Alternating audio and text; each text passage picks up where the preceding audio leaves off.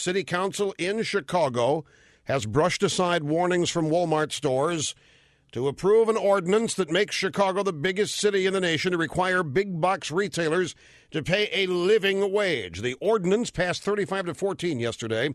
After 3 hours of impassioned debate, it requires mega retailers to pay wages of at least $10 an hour, plus $3 in fringe benefits. $3 in fringe benefits. By mid-2010, it would only apply to companies with more than $1 billion in annual sales and stores of at least 90,000 square feet. Alderman Tony Preckwinkle said, it's trying to get the largest companies in America to pay decent wages. No, it's not. Minimum wage in Illinois, by the way, $6.50. The federal minimum is $5.15. Mayor Daley and others warned that the living wage proposal would drive jobs and desperately needed development from some of the city's poorest neighborhoods and lead people like Walmart to abandon the city. It's exactly Walmart will ring the city. Walmart will surround the city, but they will not go there. This has nothing to do with a livable wage. This has nothing to do with making big companies pay a livable wage. This is all about unions.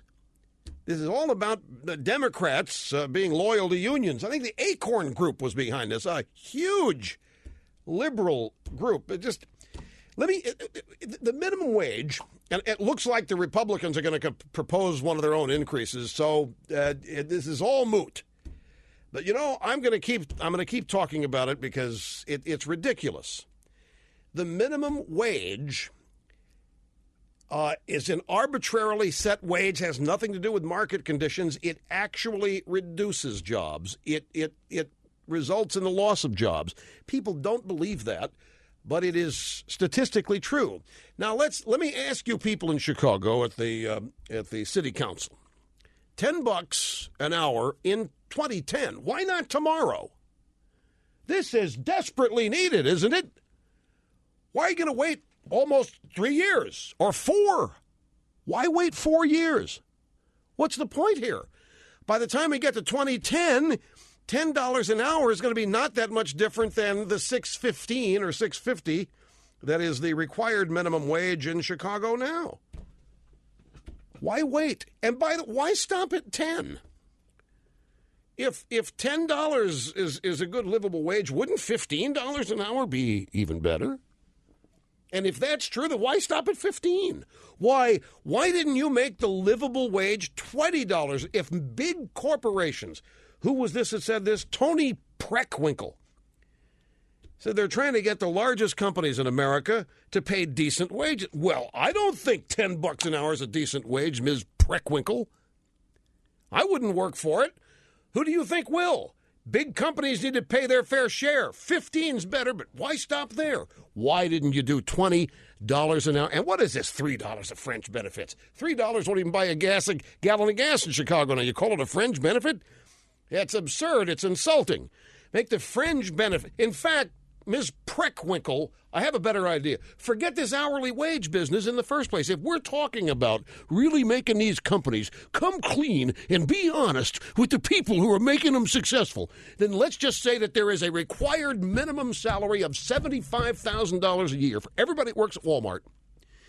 Everybody gets health care, dental, no copay, no deductible, and $20,000 of fringe benefits every year.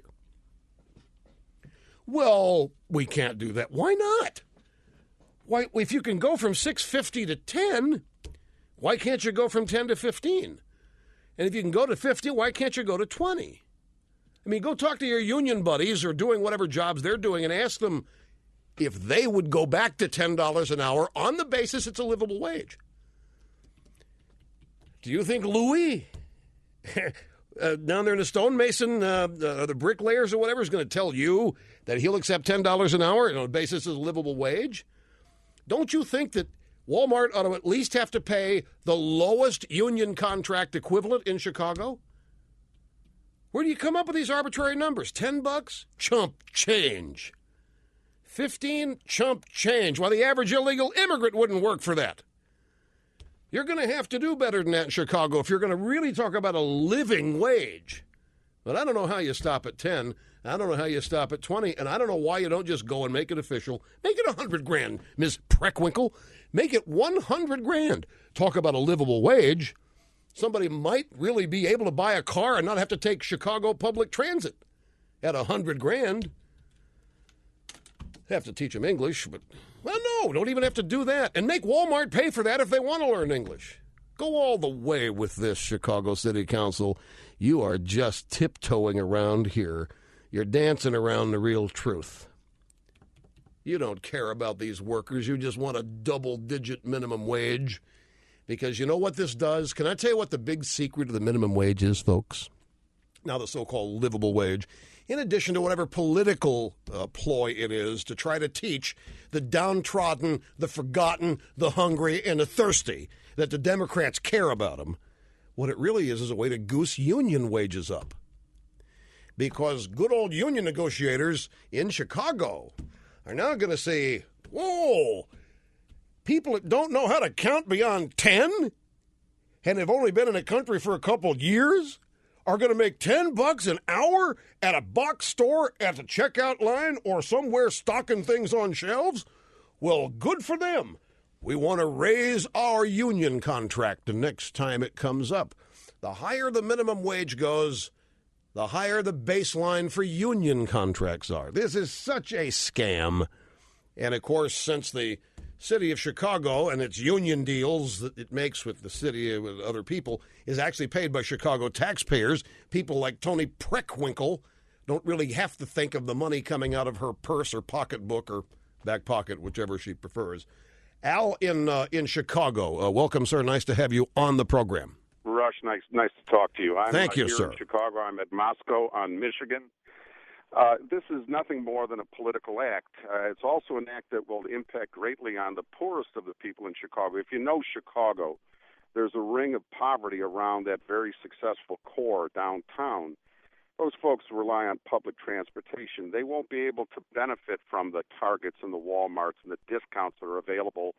You know, Ben Stein, the economist, has many times said that Walmart is the greatest anti-poverty program going. But this is also a political act. You know, they'll cancel this out if they begin to see stores growing and being built right across the line in suburban communities. And that is what will happen because it happened with gas stations. Gas stations rim the city. Well, it's already started. Walmart's already said they're going to build a store in one of these economically depressed places, and the people who live there love it. Yeah, that's an excellent point. An excellent point. If these stores get built outside the, and you said it, not I, the ring of poverty in Chicago, then the primary beneficiaries of a Walmart store won't be able to get there to take, or they'll go broke getting there and won't be able to spend any money once they do get there. Absolutely. Can I tell you, Kmart, Home Depot, Lowe's, they're building right now in Evergreen Park, and these are communities that are one block. You know, they share a border with the city of Chicago, and they do it because also sales tax in Chicago. If you cross the street, you go into Indiana, you go from 8.5% down to 6%. And Chicago is hurting itself, but Chicago has always done this. That's not unique. What I call a captive constituency. That's the captive but that's not. I mean, that's true in the sales tax. I mean, in New Jersey, they bumped up the sales tax on some luxury cars and boats once, and people just went to Pennsylvania. And they ended up having to rescind the tax because liberals think raising taxes raises revenue. They do not understand the dynamic aspects of raising or cutting or lowering taxes. But I'm gonna tell you something here. This is I want to ask you about the mayor because you're obviously in Chicago. You're closer to it than I am. The other day, this wacko bunch of city council people actually passed a trans fat ordinance. Yes, sir. Or they're working on it, and Mayor Daley said, "What the hell are we doing? We got serious problems with kids in this country. We got a drug problem, got a crime problem. What the hell are we regulating people's menus for?" And he opposes this living wage thing. Now, what's with that? The City Council of Chicago has nothing better to do. I mean, What's with Daley opposing that? Daley's a Democrat too. Daley's sounding like a Republican, almost a conservative Republican on this. Yeah, but Daley's not running for anything at the moment. He will be soon, but he's doing a straddle. He's doing a straddle. He's doing what Clinton always does. He wants to be on the right side of the issue. It's not a matter of principle. It's a matter of positioning. And that's how Daley always operates. Wait a second. The living wage, minimum wage, that's a fundamental defining issue of the Democratic Party, and he's ripping people like Toni Preckwinkle. By the way, how long has Toni Preckwinkle been a member of the city council in Chicago? I think forever. Is she married? I don't know. I can't speak. Just wondering if it's her maiden name. I'm sorry? I'm just wondering if it's her maiden name. I could Google it. You don't have to worry about it. I'll handle it. Anyway, thanks, Al. I appreciate the input. This is just fascinating stuff. But it is, big cities, big Democrat cities are locked back in an old era. A drive-by media locked in an old era. There are major transformational changes happening in front of all of them in the Middle East, in this country, and they're so locked in that old lens and that prism through which they look at news that they're missing all of it. Here's something else for the Chicago City Council, and for everybody else here that toying around with is lunacy, and it is sheer lunacy of raising the minimum wage. And I can demonstrate it to anybody who thinks they want to call and argue with me about it, because I know how you're going to argue. You're going to, but Rice, who can live on $5.15 an hour? Who can live on that? Well, a lot of people are not living on it, is the point. It's an entry-level wage. Many of them are the equivalent of babysitters. There are entry-level jobs in America, the newest one being the illegal immigrant job. And then there are other jobs that your first job in the marketplace. There is a myth out there that heads of households supporting the family sedan and the 2.8 kids and a white picket fence in suburbia on $5 an hour, $5.15, $6.50, whatever the hell it is a myth. Heads of households are not earning. I mean, there may be some, but it's... You're going to react to this totally emotionally. The rest is not enough. Yeah, I know. Well, how many of you think what you're earning right now is enough? I bet you're all saying, no, I need more. Even I say that. Now, what are we doing about it?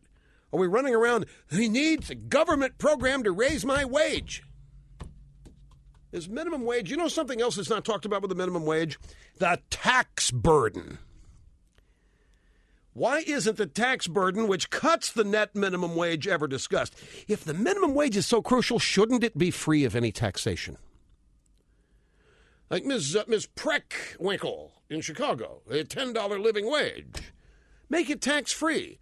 I know that they're not going to be putting income tax out of that, but they are going to pay state. They're going to pay through the nose on state income tax. They're going to have Social Security and Medicare taxes withheld and a whole bunch of other things, unemployment insurance, workers' compensation. Now, I mean, how is that fair? You people in government talk about how unfair it is that the minimum wage is so low, and then whatever the minimum wage is gets eaten up by your taxes.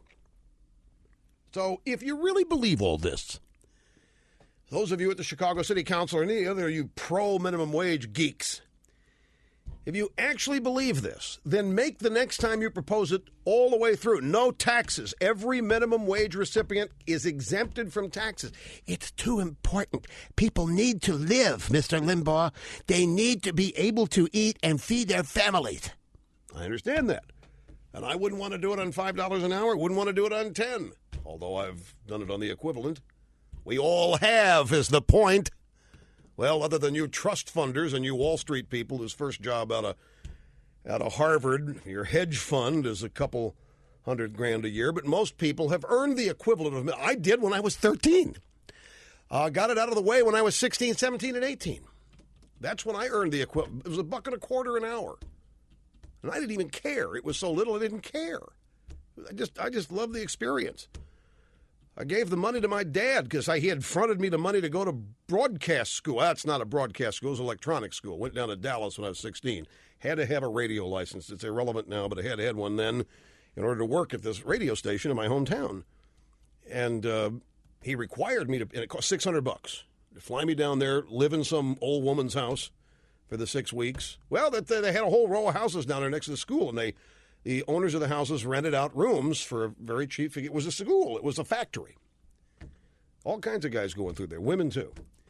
And I was 16 when I did it. And when I got back and started working, gave my dad the money, pay him back. And unbeknownst to me, he set up a bank account. And that just, all that money, after 3 years, it was like $3,000. So I made $1,000 a year, and I was working full time. Now, I was a teenager, but that's what the minimum wage is. It's exactly what it is. It is misrepresented as something that a majority of Democrats want you to believe a majority of Americans are just one paycheck away from homelessness and destitution. And it's all Bush's fault, the Republicans' fault, because they won't raise the minimum wage and so forth. I'm just saying, if you're going to go out there and raise the minimum wage, as a city council member, a member of Congress, whoever, whatever governmental body you're part of, be fair. Go all the way. Exempt all taxes. I mean, okay, $10 livable wage, $3 fringe benefit. That's really, really cute. That's $3 fringe benefit. That's just so thoughtful and compassionate. I wouldn't have thought of that myself. That shows how much smarter the liberals are than I am. But after the taxes, the state taxes, the Medicare, if there is federal income tax, $10 an hour, probably not going to pay any. Most taxes paid by the rich in this country. But Medicare, Medicaid, Social Security, one-armed amputees, Greenwich Village Fund, whatever's taken out of there, $10 is going to add up to about $5 or $6 an hour. Now, is that really compassionate? I don't think so.